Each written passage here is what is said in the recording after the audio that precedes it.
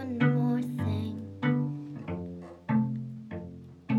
We won't have a thing.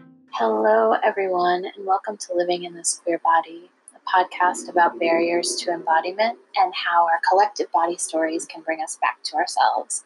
I am Asher Panjuris, and before I introduce our amazing guest, who is Jack Ferber, I'm so psyched and pretty honored to have him on the show. I want to just let you know about someone named Barry.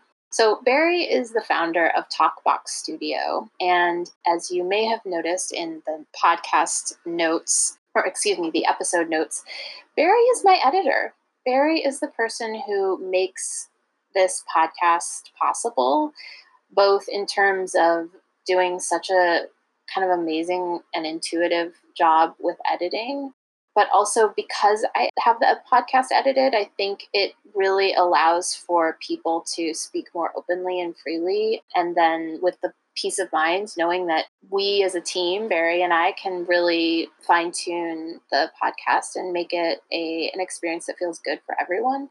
And so I can't really say enough. I'm so lucky. I actually found Barry through an Instagram contact, Sarah Chappell, who actually has a really cool podcast called So You Want to Be a Witch. You should check that out. And I'm just so glad. I feel like I struck gold or something. Barry's amazing and very, as I said, very intuitive. So Talkbox is a podcast editing service that can edit your audio personally, and I can attest to that. Barry's really invested in the project of Living in This Queer Body. Each edit they do includes noise reduction, adding intros and outros, and volume normalization that is in accordance with the standard volume level for streaming audio. They're just things that you need when you are not super technologically savvy, or even if you are, it's just a real relief to have somebody taking care of this. So if you need an audio editor, or if you're looking to start a podcast and don't know where to start, you can check out Barry's website at www.talkbox.studio, and I will include a link in the show notes. Thank you, Barry. Seriously, thank you. Thank you. Okay, so I'm going to start out with a quote from Jack Ferber because I love this. I love the way Jack's mind works, and I think it's really beautiful. So Jack says, "The body holds all of our information. Movement never lies," is the famous Martha Graham quote that always comes to mind. As a queer person, we are told by a majority that we shouldn't exist and that we chose that.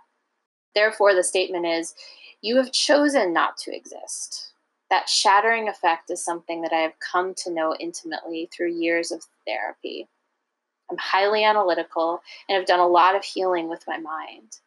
However, it is in the body where I have received many truths that cannot be expressed by language. I love that this podcast is specifically looking at the necessity of keeping a focus on this instrument we experience so much through.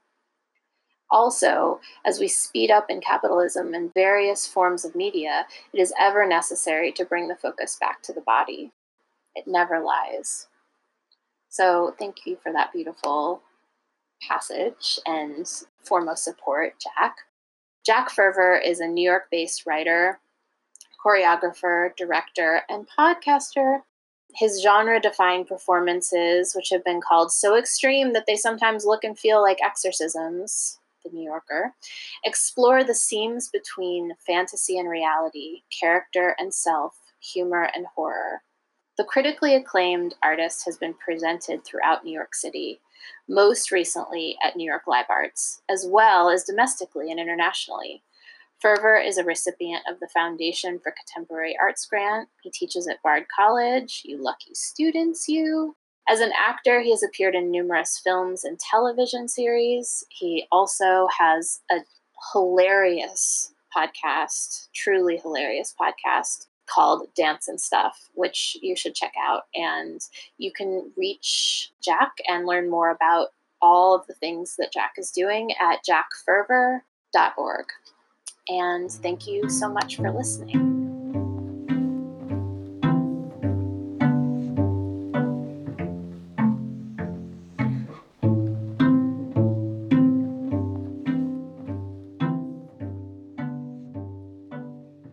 So Jack, thank you so much for being here. It's really Thank you exciting. for having me. Yeah, it's really exciting to talk to you. There's a lot of people in my life who have really, including myself, have really admired your work, and I'm honored to be able to kind of talk to you about your process, but also about your life and your body.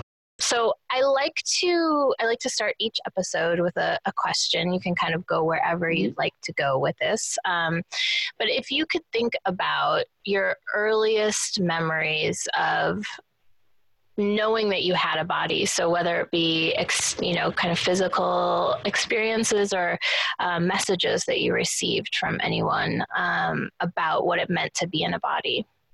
My parents were older, her parents, when they had me. Mm-hmm. My mother was 43 and my father was 59. And so my siblings from my mother's first marriage were 18 and 20 when I was born. So I did grow up in that kind of only child way. Mm-hmm. But it was also in a house in a sort of different time than a lot of my peers. So there was certainly a sense of isolation. And inside of that, not to mention that I just grew up in a really small town as a queer person. And so, I mean, there was a whole host of events that created a very isolating childhood.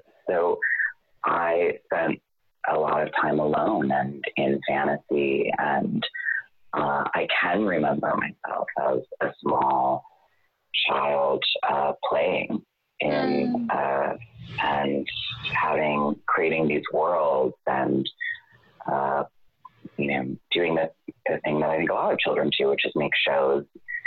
Maybe not for anyone at all. A lot of my time was spent alone or in the woods and in fantasy, and there was something about the excitement of creating the world and inhabiting the world and feeling that physically, whether that was building little bridges between trees when the river would flood, or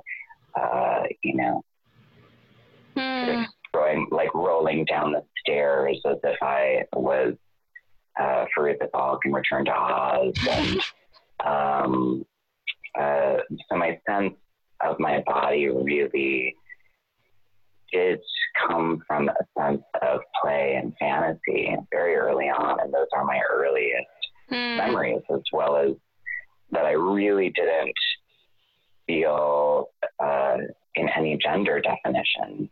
Because I also didn't have siblings my age at home, and my father wasn't around a lot, and so a lot of the time that was spent with an adult was with my mother, who was she was just so obsessed that she had a child. And I mean, my hair no one could cut my hair for years and years and years. And so I think she did allow, even though it's this very conservative town, my parents were liberal Democrats, and there was sort of this sense of allowance and freedom from her. And what I was really attracted to as a child were these female protagonists, and I identified with them. I really didn't identify with G.I. Joe or He-Man or cars or trucks. I really identified with, I was just thinking recently, I remember seeing a movie with Betty Davis when I was really young and thinking, that's me. I identified with these women who had to go on a journey. And as I had mentioned earlier, I think my sort of first, the Neverending Story was really important for me, for sure. But Farouk the Balk and Return to Oz was really, I thought that's me, I am that. And in kindergarten, when I would use, boys also felt really already sort of, the town was I grew up in a pretty violent place and in a rural way. Yeah. And that had its own masculine codes and misogyny. And I really didn't relate to that at all. And remember in kindergarten using the girls' bathroom because I thought, well, those are my friends. That's where I feel safer. Yeah. When I was questioned about that, I said, well, I'm half boy, half girl. And there began my bullying. But that was really my early identification with myself was about fantasy, play, and a great sense of openness, but then would be met with a lot of derision and violence. Yeah, I mean, as I'm listening to you, I'm just thinking about what you began talking about, which basically didn't involve an audience. You had you weren't, you're in the woods. I mean, there's sort of this fantastical image comes to mind of, you in the woods, making up stories and playing for your own pleasure, essentially, and entertainment, essentially. And so I guess it's just, I mean, as a parent myself, but it's so crushing to hear about what happens when the audience appears. And I know that many people don't have, many people don't have parents like you did. You kind of had this it sounds like a bit of safety in the context of a more broadly conservative and really violent environment. But yeah, that when this kind of audience appears, you have to then, announce that you're half girl, half boy, or announce your preferences and your, who you are and what makes you feel safe. And that very thing is what, it sounds like you ended up being bullied about and for. Yeah. And my parents, open were also not that open. So when it started to become a problem was when I was asked to not say that. Right. And to try and assimilate. But somehow I'm very, very blessed that in this life I have a queer sister who's 18 years my senior. She really always stepped in to champion me to be myself. And because there is, she really helped me not be crushed and to have, and to not reorganize myself, but also my spirit just doesn't run that way. Can you say more about that? Yeah, I've never in my life, there's never been a time where I have been good at assimilation, where I have been able to play the game or to pretend to be something that I'm not. And that certainly as I got older didn't run with capital. Yeah. That's not how that works. There is a real sense of trying to get everyone in line. I think that we live in as a society and have for too long that has a lot of fear of the unknown. We're clearly still so in the fear of the feminine. Yeah. We live in tremendous femphobia, and the long standing oppression and suppression of that is clear. I mean, we're at the extreme price of it right now in our country. So, and around the world. So I think that I remember adults suggesting to me, why don't you not play with Barbies, or why do you not wear jewelry, or why do you not do this? And I just refused. And because it felt, the feeling was a different kind of death. There's a living death. Right. That is when people transform themselves into something that they're not, so that they can win a game that's created by society. And I wasn't able to do that. How has wasn't going to happen for me. Yeah, how has that been? How that meaning that state of, you know, kind of, it sounds, it's not really refusal. It's sort of honoring and listening to what your spirit and your sense of self is kind of calling you to be and embody in the world. But I wonder, just well, and there is a refusal for sure. Sure. I mean, I think that there is the refusal. Anyhow, go on. Yeah, there's an intentionality around it. I mean, I imagine that, I guess I'm curious about how it manifests or plays out and did play out and has played out in your adult life in terms of ways that you're kind of your way of being in the world and the way in which it kind of moves against capital, as you said, made it potentially difficult to find connection in the queer community, in the more broad queer community. I mean, completely. Yeah. I mean, and I feel like when we talk about that, I think that's there's a sort of macro huge discussion there that I want to preface this with, and that I think we are living in my personal experience, and I think many people's personal experience,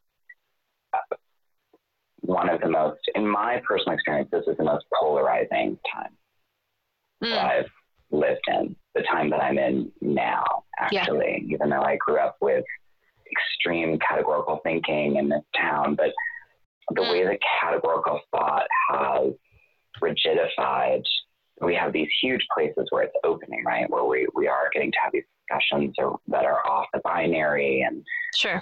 Which is incredible. And I'm a professor, and that I get to work with people 18 to 21 who are just so much more ahead of the game than my generation was. Right. And it's so beautiful and inspiring, and I really feel there to help them uncover their own questions. But there is still a lot of I think fear creates a desire for safe zones and categories, and I've always been opposed to categorical thought. It has never made sense to me. And all war starts from categorical thought. There's you and there's me, and there begins the war. And I have, or, you know, at the larger, at a more violent level, and then there's sort of other more manipulative levels around negotiation or what can I get, etc. And so for me, I think what has been the effect of that? Isolation.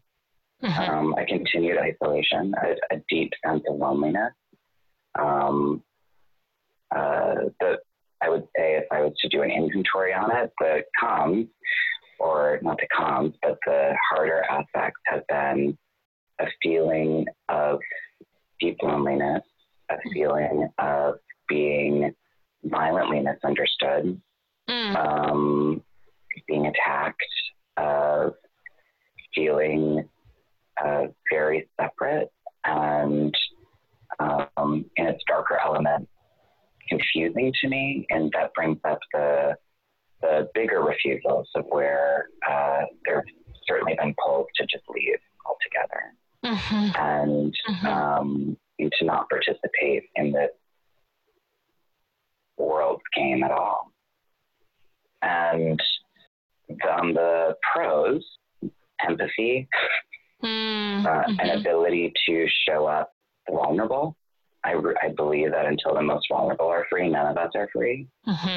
So, and I am drawn towards those people and those stories, a sense of a larger objective sense of death, the awareness of death, that you don't get to take any of this with you. How do you want to spend your time? A real thrust into some states of present moment living, and an ability to help people. I mean, when I remember hearing someone talk about, I was a producer of a very famous musical, and she was talking about when you go to make a show, you should consider how many people is this for? And I ruminated on that for a long time, and I had to realize that I hadn't, and I don't know that I ever have made my work for how many, but who. And that I have always been looking to help people who and when I teach, I begin the semester saying, you come up with a sentence, very clear sentence of why you do this, because it'll get so hard. And there can be these times of no money, no support, or critical bullying, peers turning against you for whatever reason. And so why are you doing this? And my sentence has always been so that people don't feel as lonely as I have felt. And in that helps heal that loneliness as well. And I think that's been on the pro side of the inventory, is looking to help people in this lifetime. And as I've gotten older, you read those things, those deathbed statements, and it's not trips or the things people bought, but who they helped, where they connected. And I feel that it's given me that. And it's given me some very incredible relationships that very deep. I'm not very good at in my close friendships, more surface level discussion. Yeah, sure. I mean, yeah, it's like sort of, I think I'm still on the image of you kind of like symbolically sort of in the forest, and that you're in, I don't know, maybe this is too much of a stretch, but there's something kind of really evocative about the idea of you as this deeply kind of empathic, spiritual minded, being who is experiencing kind of what we would call consensual reality, maybe in a sort of, forest dwelling kind of way, right? Where it's like very deeply felt. And, maybe you're from, witnessing your work and knowing a bit about you, it's almost as if you're attentive to kind of, if I keep going with this like metaphor that may not even be working at all, but, you're really attentive to kind of I don't know, like the little creatures that are crawling around on the forest floor. And you're really, you're kind of keeping all of these things in mind, and you can't help but do that. I mean, I sense that you are, just a kind of a psychic, empathic being. And that can lead to a tremendous amount of isolation and loneliness, and also an incredibly deep and meaningful experience. I mean, I feel so many of us post the election experienced the sense of crush, and because it did feel that all of my worst nightmares from childhood continued. It felt such a deep sense of that there's still this huge choice for cruelty. And the Kavanaugh thing really wanted, I think that was sort of the more, I feel that really took the wind out of me, and out of a lot of us, because it did feel, it is this sense of how do we, when you're aware of what harm does, or if you've been harmed yourself, and I'm a trauma survivor from childhood, and then also my adult life, that it is a lot to hold and to continue on. And how do we keep fighting? It's very much where I feel so grateful that I became a professor, because there's something inside of, well, where can I help What can I do? Mm-hmm. And I'm in a system that I am in an institutional setting. But it's one that I believe in and that I have firsthand experience at helping people with. And then I have that through my performance work. But lately, I think more and more I've been thinking,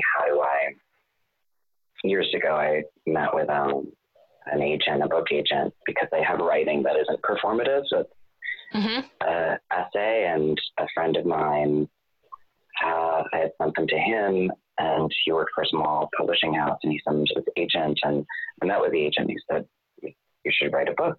What do you want to do? And I said, I want to help queer people, queer kids, but my performance work isn't going to tour to those places. And it's where, and then he said, well, write a book, and I wasn't able to yet because it was too much. It was too, it was proposed just before the election, and then I just couldn't. And so now I think that is what I'm looking at now. Well, how do I extend to helping people, helping others? And it isn't always, I say that in my very close personal life, I need conversations to be in the deep end of the ocean, but certainly the podcast I have with my friend Reed isn't that way. I think that's very much, and the video content we're making is very much about play and pleasure. But I also, on the other hand, believe that to play in a time of hatred and disdain is political. Absolutely. And yes. So there is this other side of me that I allow to come through there that is about play and fun and the kind of, I remember years ago, I got this, I've had a lot of really just, they're bullying reviews of my work. And I was talking with Justin Bond about one of them that was incredibly, this is so femophobic. It's beyond, it goes beyond, it's homophobic, and from that homophobia, it's a deep sense of this person's misogyny, and you were being taken to task for having fun. And the question is, why should you take yourself seriously if they're not going to? And that's what you show on stage, is that you actually indict the people who don't take this, who refuse to allow you to be anything but a severe political instrument. And that was very freeing when they brought that up for me. And I think Justin's work has been incredible. And I've known Justin since I was 18. So again, another person ahead of the game that is very supportive for me. Which again, back to what I was talking about, is what I'm trying to extend here. Yeah. To how do I provide that for others, especially the younger generation? Yeah, and my question is sort of how do you do the upkeep or whatever it involves to be able to continue to do that, especially when there are these, some of the things you mentioned, living in a body that has experienced, complex trauma and has continued to in some ways, and the trauma of the world that we're living in right now, and experiencing that very deeply, it sounds like, in experiencing it not just intellectually, but very deeply, emotionally and empathically. How do you... And I'm not asking for like your self-care regime, although that would be interesting, I'm sure, to people. But, how do you sustain yourself? I think I'm glad you mentioned the podcast and the video content, because if people haven't seen it, and we'll do a link in the show notes, but it's like medicinal laughter, and it's so lovely to, and pleasure is so important. When this gets released, I will have already released the episode with Adrienne Maree Brown, who just wrote Pleasure Activism, and there's so much important there's so many things that are important about politicizing pleasure in this time, and in a very nuanced way. And it sounds like you have a similar notion about that. But how do you care for and sustain yourself these days? Well, it's changed these days, yeah. Yeah. It's changed so much over my life. I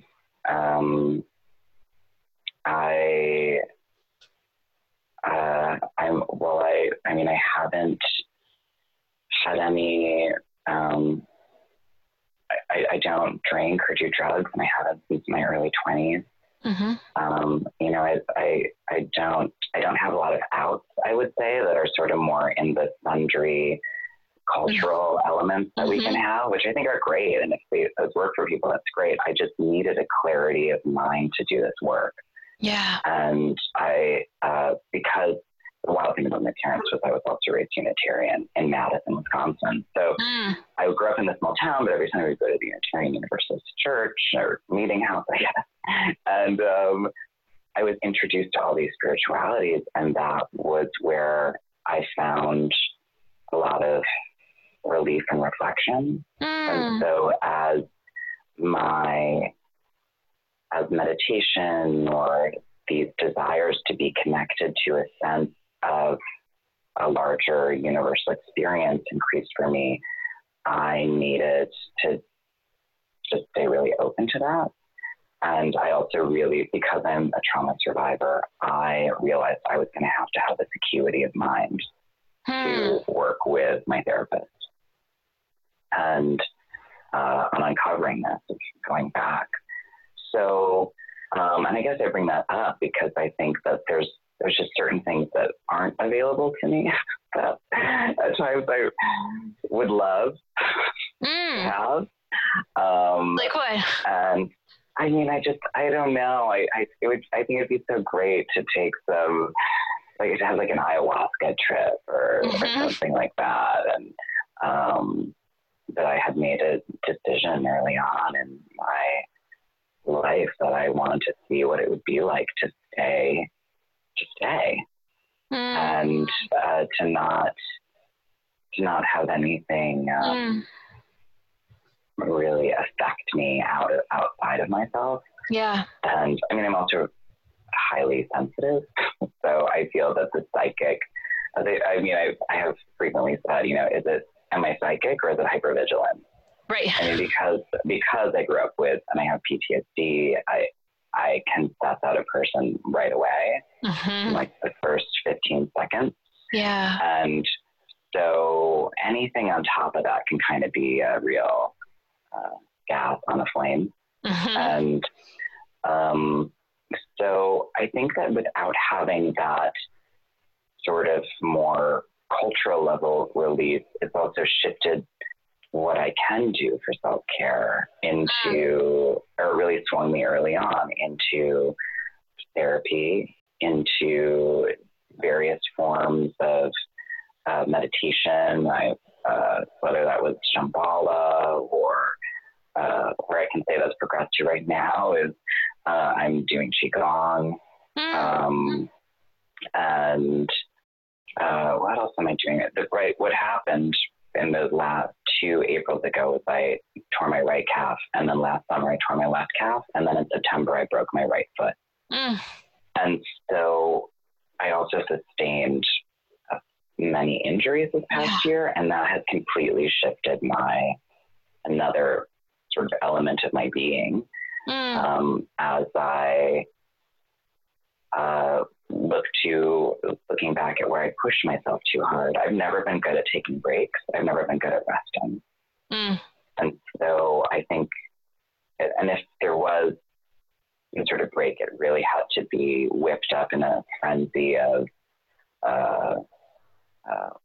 what kind of new psychological thing was I going to unlock, or what spiritual adventure was it going to go on? Right.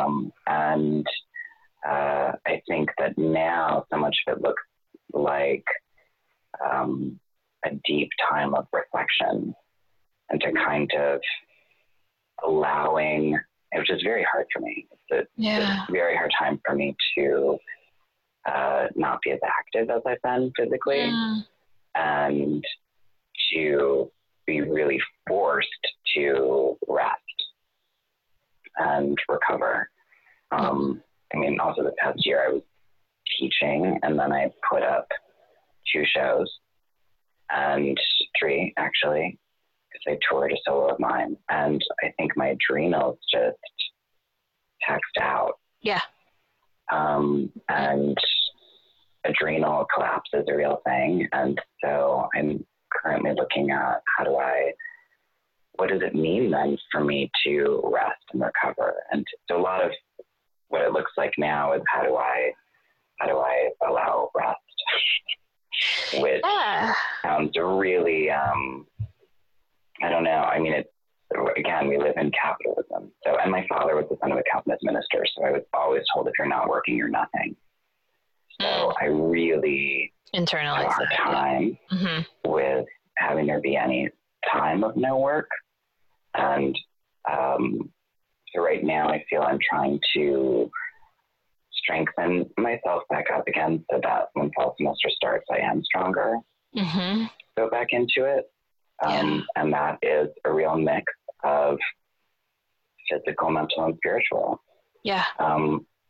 This past year, I had a really hard time seeing any of my friends because I teach at Bard, which is upstate, and I was gone for a lot of it. So it's also been about trying to see my friends and staying where I'm obviously very engaged with the podcast and the video work from that. And then what I want to take in terms of reading, and then hopefully some writing. Yeah. I think that. But it hasn't meant like parties and vacations, but right. Sort of that, which maybe I need. I think there could be something that is lacking actually in what I'm doing right now that is not about, because since the podcast is still work and there's pleasure there, but it's still work. So where I think that the gap that I have is where is the pleasure in my daily. Yeah.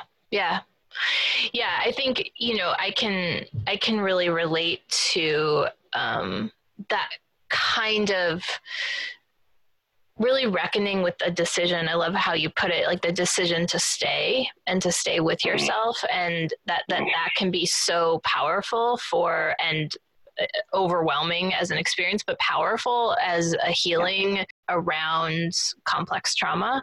And to have the acuity of mind to be able to do that is really important. And then there is kind of the experience of rest or joy or, a sense of feeling lightness or ease. And those feeling states are, for a lot of reasons related to the state of the world and capitalism and all of that, those are hard to access. But I think for what you're saying is that it's also, it's maybe not hard to access, but it's confusing as to what might bring ease to your body and psyche. Because the kind of culturally available, the culturally available options are sort of haven't worked for you. You've chosen not to really, they haven't worked for you necessarily. Yeah. It's tricky. It's tricky. And at the same time, I don't know. I mean, this past year was so enervating that I think there's probably things that I would like to do, like going out to kind of friends, but I simply just haven't had that energy. Yeah. And I mean, in terms of actually now having some time this summer to address these injuries that I sustained and how can I, and then the injuries you get from those injuries, in terms of, now what is my hip health like now that I had a boot on my right foot for 6 weeks, to address that, and also just getting older. and having really put myself physically through a lot through my own work. Right. That I think, I mean, my work in my 20s was so much, I didn't believe it wasn't a show. And I was so inspired by being these actionists and these ideas of how to have it be real in that performance. Yeah. As I've gotten older, I'm less interested because there's still so many nights that are sleepless just because my body's in so much pain. Mm-hmm. Mm-hmm. So I think it's, how can I attend to that? And there is this real thing of how do I love this body that was so hated and that grew up with so much hatred? Where did that internalize? Yeah. Where might I have redone that trauma? Mm-hmm. And how do I back away from that and love it? And do you feel... Oh, go ahead. No, please. Well, I was just going to ask about, do you feel like the injuries, the injuries you've sustained recently, or just the kind of quality of aging has a way of kind of putting you into a mindset of blame, self-blame, or, it makes it difficult? Absolutely. Yeah, right. It sort of Absolutely. activates that traumatic. Absolutely. Yeah. Yeah. It's the thing, and it's like one of the main things in my way. In your way, yeah. Recovering. Because it only turns into, because then it turns into hypervigilance. Yeah. And a sense of, oh my God, then it becomes sort of hypochondriacal and panicked, and it's my fault. And I did this. And that's all very familiar, actually, to my trauma. And yes. To when I was abused. And of course, as we know, the survivor subconsciously, but I would say subconsciously, really always selects that position so they can feel they have power in the scenario. Mm-hmm. Mm-hmm. And for me, I really believe that these injuries are my body asking to take a look at my life in a deeper way.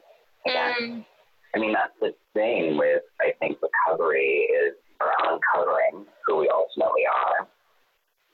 I think that these injuries are really asking you to look at what do I want to be making? How do I want to be living? Am I experiencing joy on a daily basis? It's, I think for me, where it gets tricky, because I'm really good, I'm an Aries moon, so I'm really good at being like, oh my God, I'll touch you all this stuff right now. And I'm trying to resist that a little bit. Mm-hmm. Allow myself to really meditate. To not, the thing that I always want to do is reach around. Try and find a solution. Try to heal myself, heal society. And I think there's something I'm being asked to learn here about. Yeah, it kind of comes back to that, what it actually means to stay with yourself, to not leave yourself and your body and your sense of, your being, to not leave by looking outward to fix. And to stay is incredibly, and I'm really appreciate you talking about not only, your struggles with healing or figuring out how to heal from these injuries, but also how your experience or history of trauma plays into that, because I think so many people who are listening can probably relate to that kind of intersection of challenges. The level of physical pain I have been in the past year has been unlike anything I have ever had in my entire life. Yeah. Really just been excruciating. Mm-hmm. And I think where that comes up then, and various other, I'm a big somatizer. So what I also saw, which was interesting, was before every show that I've ever done, I generally get sick. And as I was thinking about that, I working with a very dear friend of mine, and I was going through injuries that happened before these last shows, because the first cafeteria happened before a show, and then everything else, and the next one happened in a show. And the foot break started when I was going back to school. So in an audition for a commercial that I didn't want to do. So it was this thing as I was talking with him about it, where I was talking about my work and, what do I want to do next, and feeling curious about where has the performance work helped, is it sustainable? I mean, also my performance work is work I've never made money from. Yeah. I'm not non-for-profit. I don't have a board of directors. I've never done private apps. And so I'm always going off these commissions, which in New York are very low. Then you have to try and figure out how to pay everyone out of one. So, it was this thing, and I was talking about it with my friend about the work. The voice came through my head that just said, "So what about me?" And I was able to thematically track that voice to every time I got sick before a show and these injuries. And it was where I was able to tell that there is that side, there's a voice, a part of myself that did not and does not feel taken care of in the performance work. And so that's lacking inspiration. And I need to look at that. Right. And so it's been and it's just this thing that in the dance world and then the queer performance art world, with the lack of resources, I mean, we live in the long, forever shadow of AIDS and the culture wars that happened during AIDS. Yeah. So not only was everyone dying, but they were also having our funding stripped. Yep. And when I had interviewed Terry O'Connor, I mean, back when Terry was starting, he would get a $12,000, I think it was NEA, and gone. So it's such a different landscape that I think there are these real questions of, well, how is this sustainable? And I think when I began my career, I was so interested in this expression of only to the extent that we expose ourselves over and over to annihilation can that which is indestructible enough be found. And at the same time, there was this other kind of annihilation that came in that I think is a repeat of trauma. And I am now curious of how I want to negotiate with that. And I don't have the answer to that. So I'm looking at. Yeah, you're curious about it, and it sounds like there's a part of you, or like a voice, like you said, the voice within you that realizes that maybe you have some agency in that negotiation in a way that you hadn't recognized previously. Yeah, I mean, for the first time in my career, I turned down making a work this summer. Wow. And it was for a huge famous company. But what I was being offered, it just wasn't tenable. Yeah. And it was, I wouldn't have been able to work with any of my collaborators. I would have to work incredibly fast, and it would have been, a less than a minimum wage hour. Yeah. If I was to think about it in terms of the real labor that goes into it. Yeah. And there are people who can just afford to do that. And or maybe we're just better at business to set themselves up. I mean, here's a way in which I can say I wasn't very good at the game. I wasn't good about getting together a board and private donors. And I was so focused on the work. And that's on me. That isn't on anyone else. But at the same time, it meant that I couldn't take the job.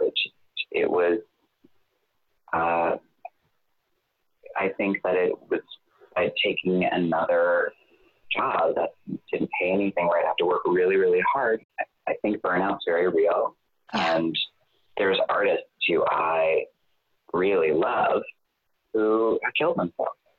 Mm-hmm. And and from the outside, you would think, oh, they're at the top of their game. But they weren't happy. So what is that? I think that really has to be looked at. And I'm really uninterested in the artist as the sacrificial lamb. Mm-hmm. And Yes. the way that the artist is objectified Yeah. is a form of trauma. Yeah. Objectification is traumatic. And yet you sign yourself up for that when you decide to go out there on stage. Mm. But I think we live in a time where the discourse is lacking Mm-hmm. of how to even support these people. Yeah. So, you can have people doing incredibly vulnerable healing work, and then you can have a critic come in and completely use language that is not only not curious, but violent.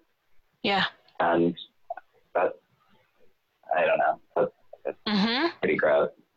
Yeah. Yeah. But you have to accept that. So, and it's, you accept it, and you either accept it and you do it, or you look to challenge it. Good luck with that.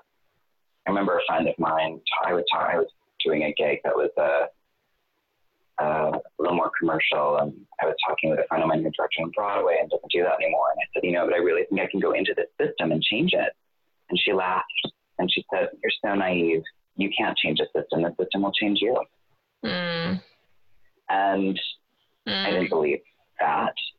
But when I went in and did this thing, it's pretty hard to do. Mm-hmm. So we are in this thing of, okay, well, what do I want to do, and where do I want to look to help? And I also think that means I need to pick my battles. Yeah, absolutely. And I think that we live in a time, as I said, that's really polarizing. We also live in a time that's incredibly petty. And I think that I'm also not interested in stepping into the petty minefield Mm-hmm. of, well, this person did this, so now I want to, it has to be stopped, or, it's a real, what do I want to do? What do I want to change? Mm-hmm. Where do I want to help? And what is the most efficacious way to do that? Mm-hmm. Right. And a lot of a that. skillful way to do that. Yeah, skillful, exactly. And like that involves a lot of attempts to find ways to rest in order to be able to skillfully do that work that you are clearly so called to do. Well, I think people can get really busy. I'm one of those people where, Totally. as I said, I didn't see my friends. Yeah. You're so busy, and busy is ungrounded. Mm-hmm. And if you're ungrounded, you're easy to push over. Mm-hmm. And I think I want to there was, through these injuries and through, I had a pretty wild thing of bullying that happened to me this past year. And it's not the bully, it's what he triggered. Mm-hmm. That. And it helped me see where I still have uncovering to do about where that affected me early on. I mean, as I was talking about earlier, recovery is not linear. I view it as there's that image of it where it's going up, but it always loops back. Yeah. So, you have that line that goes up, but it loops back. And so in the midst of these injuries and having this weird, creepy harassment, it helped sort of shake to the front some elements that need to be taken care of. Yeah, For absolutely. me, so that I can go forward, so that I can continue to move towards a life that is less afraid. Mm. And we live in a time where I think we're all so afraid, right? So that's why we choose these categories. That's why we look to say, this is mine and that's yours. And I'm not like that and you're like that. And as I said earlier, that's never interested me. And because it was such the trauma that I experienced early on and the trauma I experienced in even going into some of my adult life,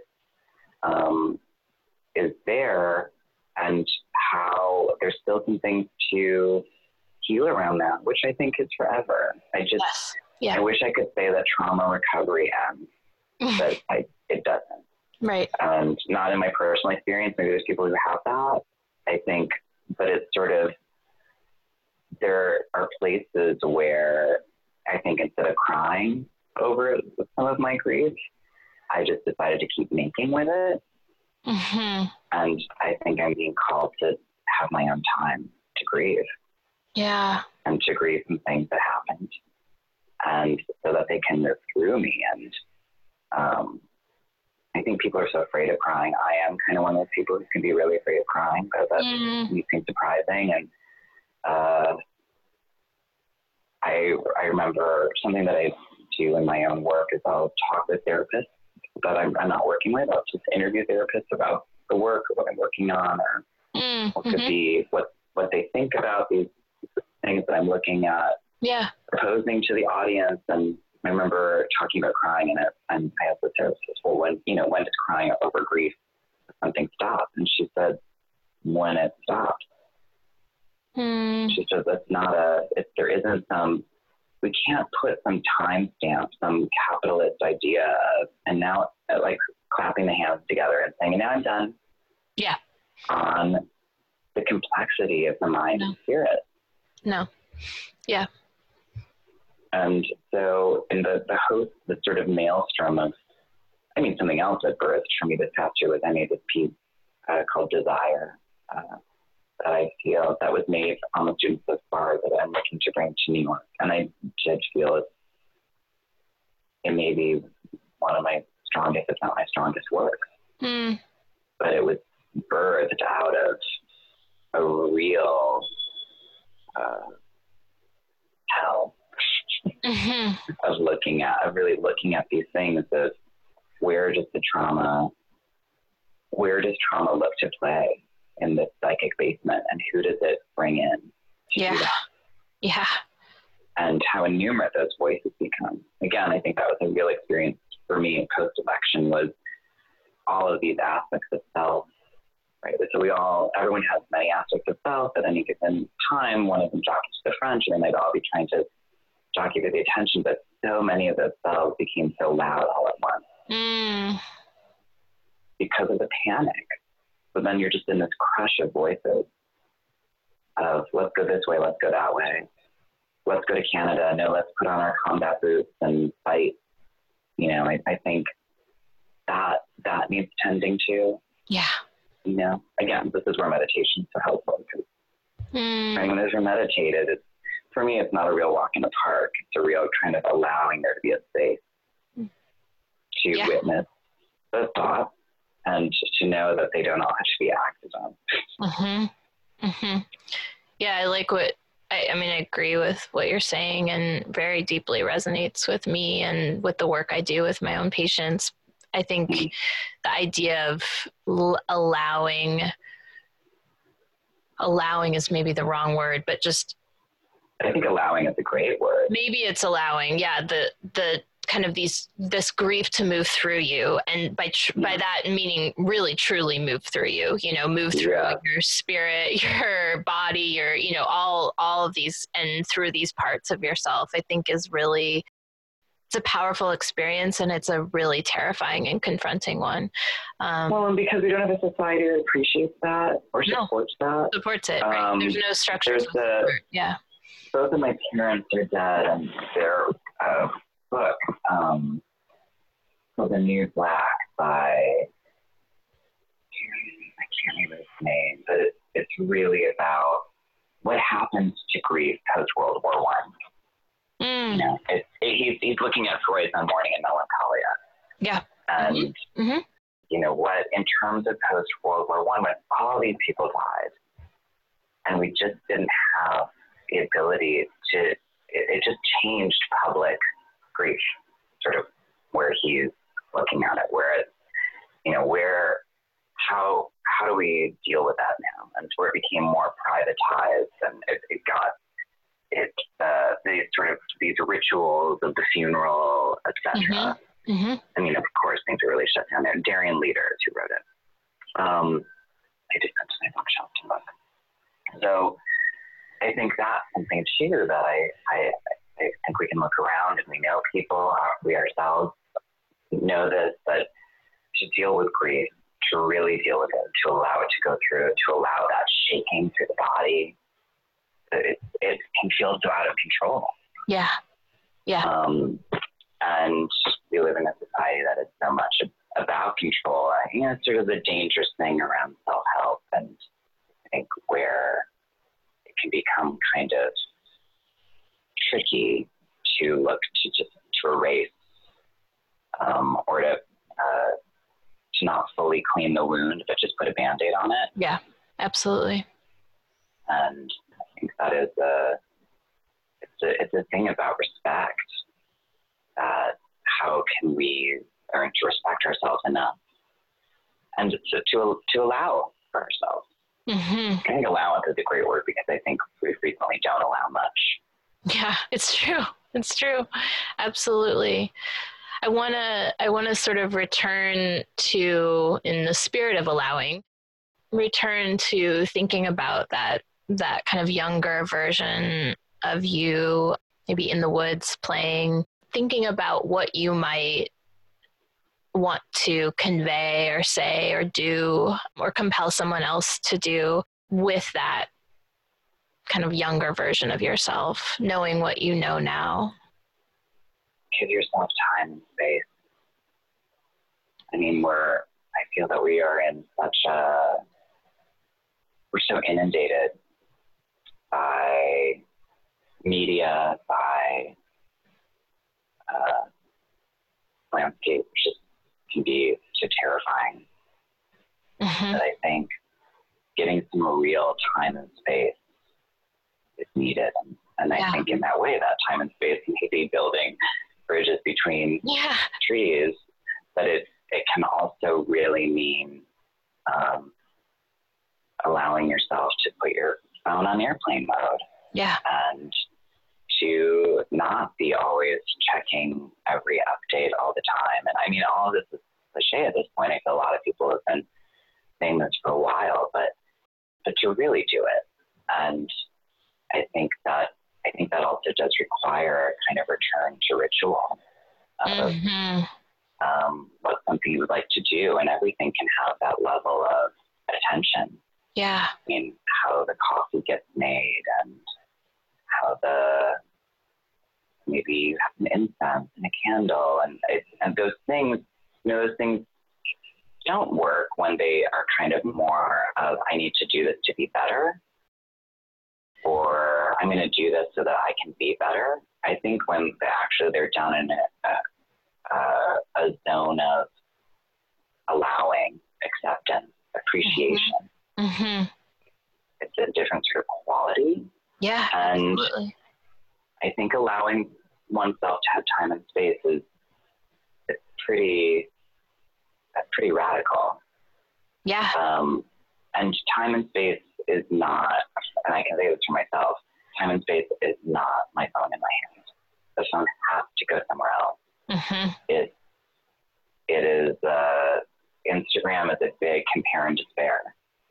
And it triggers a sort of host of immediate ideas of where one should be, or where one's not, or I don't know. How can we detach a little bit, come back into the body? Come back in. And what does the body want? And I think, for those of us who are experiencing injury and illness, that can be really hard. Yeah. Because the body seems so terrifying. Yeah. It means like it wants us dead. Yeah, it's an inhospitable place. Yeah. Yeah, when it's in pain. Yeah. So then how do we get into that? How do we sit with that? Like, how do we be with that? And I'm not talking about like laying on the floor and then doing a body scan. but maybe that's, I don't know. I mean, I can have such a fear of inflammation. So sometimes it'll be like, I'm going to have pasta and shake myself, just like give myself a little shake of, look, you're going to live through it. It'll be okay. Right. And I think that can sound really ridiculous or remedial to some people, but if you've been in a lot of physical pain and had people and I felt really terrified of inflammation and what anything could create inflammation, then, you know, food becomes terrifying. And then what a great way to trigger my anorexia. Right. So I think there's also ways of let go too around some things that get really severe and tight and fearful. Yeah. So how do we let go? How do we make room for the fear to kind of also get a sense of humor about it? Mm-hmm. Yeah, and I think what you're talking about, I mean, is so much of it is so resonant, but it's also kind of this, I can hear how for you and for many people, it's like a closed loop, you know, it's sort of beginning and ending with you and your, you know, the fear of inflammation, and then you take this action. And because there aren't, and this is something that I care about deeply, and it's part of why I'm doing this podcast and part of why I do the work that I do, but we have to, I think, create structures, and I don't know exactly what they are. I wish I did, but we have to create structures that support people, communities when they're going through a kind of confrontation with a traumatized self, you know, when someone is choosing to go through and allowing themselves to kind of take time or go through grief in an ongoing way. And that is really hard. I mean, it's very, especially if, I think for myself as a trauma survivor, there can be such a sense of, I don't want to talk to anyone about this anymore. Of course. Yeah, exactly. And then you get isolated and then bye. Right. And I think that's another thing too of, the best advice I ever got was from my sister, which is do what you would have me do. Talk to yourself like you would talk to me. Yeah. I would never tell my sister that I'm overhearing about something that's hard for her. Yeah. And that might mean weaning out some friends. Yeah. Because some people aren't available for that. Right. Some people just aren't. And, you know, so, okay, let them go and move on and find the people who are. But I do think you are correct in that we aren't in a very, we live in capitalism. We live under the patriarchy. And it's a big shutdown to turn people into machines. Yeah. That the uber 1% can profit from. And it's a whole way of manipulating a 99% of the public so that everything can keep spinning upwards. Mm-hmm. So that to get back to refusal is really hard. Yeah. And for me, refusal has also meant, you know, sometimes I need to go away. Mm-hmm. I need to go away and be able to give myself time and space. And I have built a life where I have a very precious, so few group who will understand and will be there for me. Right. Yeah. Yeah. So we are at the end of our time together, and I so appreciate, I'm glad we're transitioning into talking about your podcast and some of the other work you do, in part because I think, you know, I'm so appreciative of you being willing to kind of traverse the deep end of these oceanic waters with me in this conversation. And I would love to hear and have other people hear about your podcast and other kind of upcoming ways that people can connect with you or can connect with the work you do. Yeah. Well, I haven't logged into Facebook and I can't remember how long, so I'm not really. That's out. Yeah. I generally post about any upcoming work I'm doing on Instagram. I have a website, which is jackferber.org, that people can go to be on the mailing list. And the podcast is Dance and Stuff.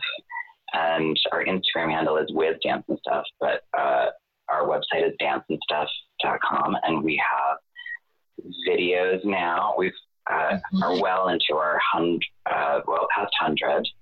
Because we've done it every week since the summer of 2017. Impressive. And there's a lot of people to listen to on there. Yeah. And the video is the Dance and Stuff show, and that is on YouTube. Watch and subscribe. It's very funny. Yes, it is. There are some that really, I'm always surprised in a way when I see it, because it's so funny to me that I forget. I myself forget how funny it can be. And Reed is a full Sag, and so we really together have a way of being that is very funny. Remarkable. So there's all of that going on, and then my partner Jeremy Jacob and I have been selected as the Madeline Nichols AIDS Legacy Project Fellows. So we'll be listening to the oral histories from the AIDS Legacy Project, and I'll be presenting a paper about choreographers and dancers that we've lost and where those gaps are dramaturgically. Because I feel that I really have felt always, when I was 21, I was on a panel of young makers, and we're talking about how hard this all is. And this man stood up and yelled, "Everyone who would have helped you died of AIDS," and he walked out. Oh my God. And that was when I really started reading about AIDS, as well as the culture wars during that time, and this sense of parentless, being completely parentless, and this big gap that's happened in terms of performance, dance, theater, art, how many more people there'd be to talk to guide. And so I'm going to be looking at people lost and where those gaps are dramaturgically here in the field that we have now. And there won't be a way to ever build a bridge here, but what are some things that future generations can look towards in terms of where these gaps are as we go forward? That. And Jeremy will be making a video that will accompany it, and then we'll be presenting that in January. Beautiful. Yeah, beautiful. Well, thank you so much for doing this. Thank you, Asher. Speak with you. I'm just deeply likewise. Oh, thank you.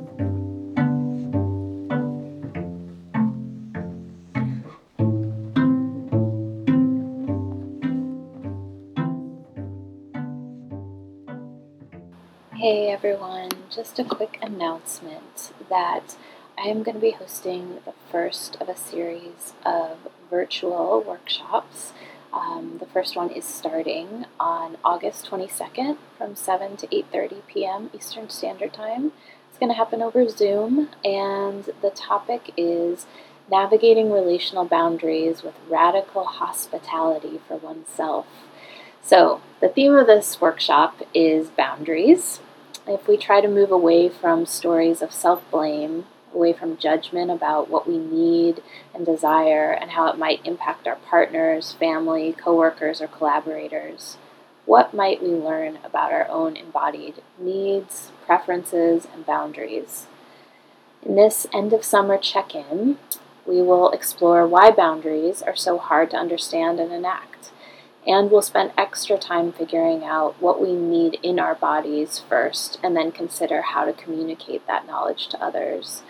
Feel free to share the word about this workshop to people you love, people who you might be inspired to be in conversation with. The cost is $40 for the workshop, and we'll be meeting over Zoom. You can email me at livinginThisQueerBody@gmail.com, or you can DM me on Instagram at livinginThisQueerBody. I have, at the time of recording this, about 6 or 7 more spots left in the group, and I like to keep it intimate. So sign up for this one, and also keep an eye out for upcoming virtual workshops. I think it's a really good way to get people kind of from all over who are able to meet at a certain time to talk about some of these topics that are really pertinent to the experience of living in a queer body.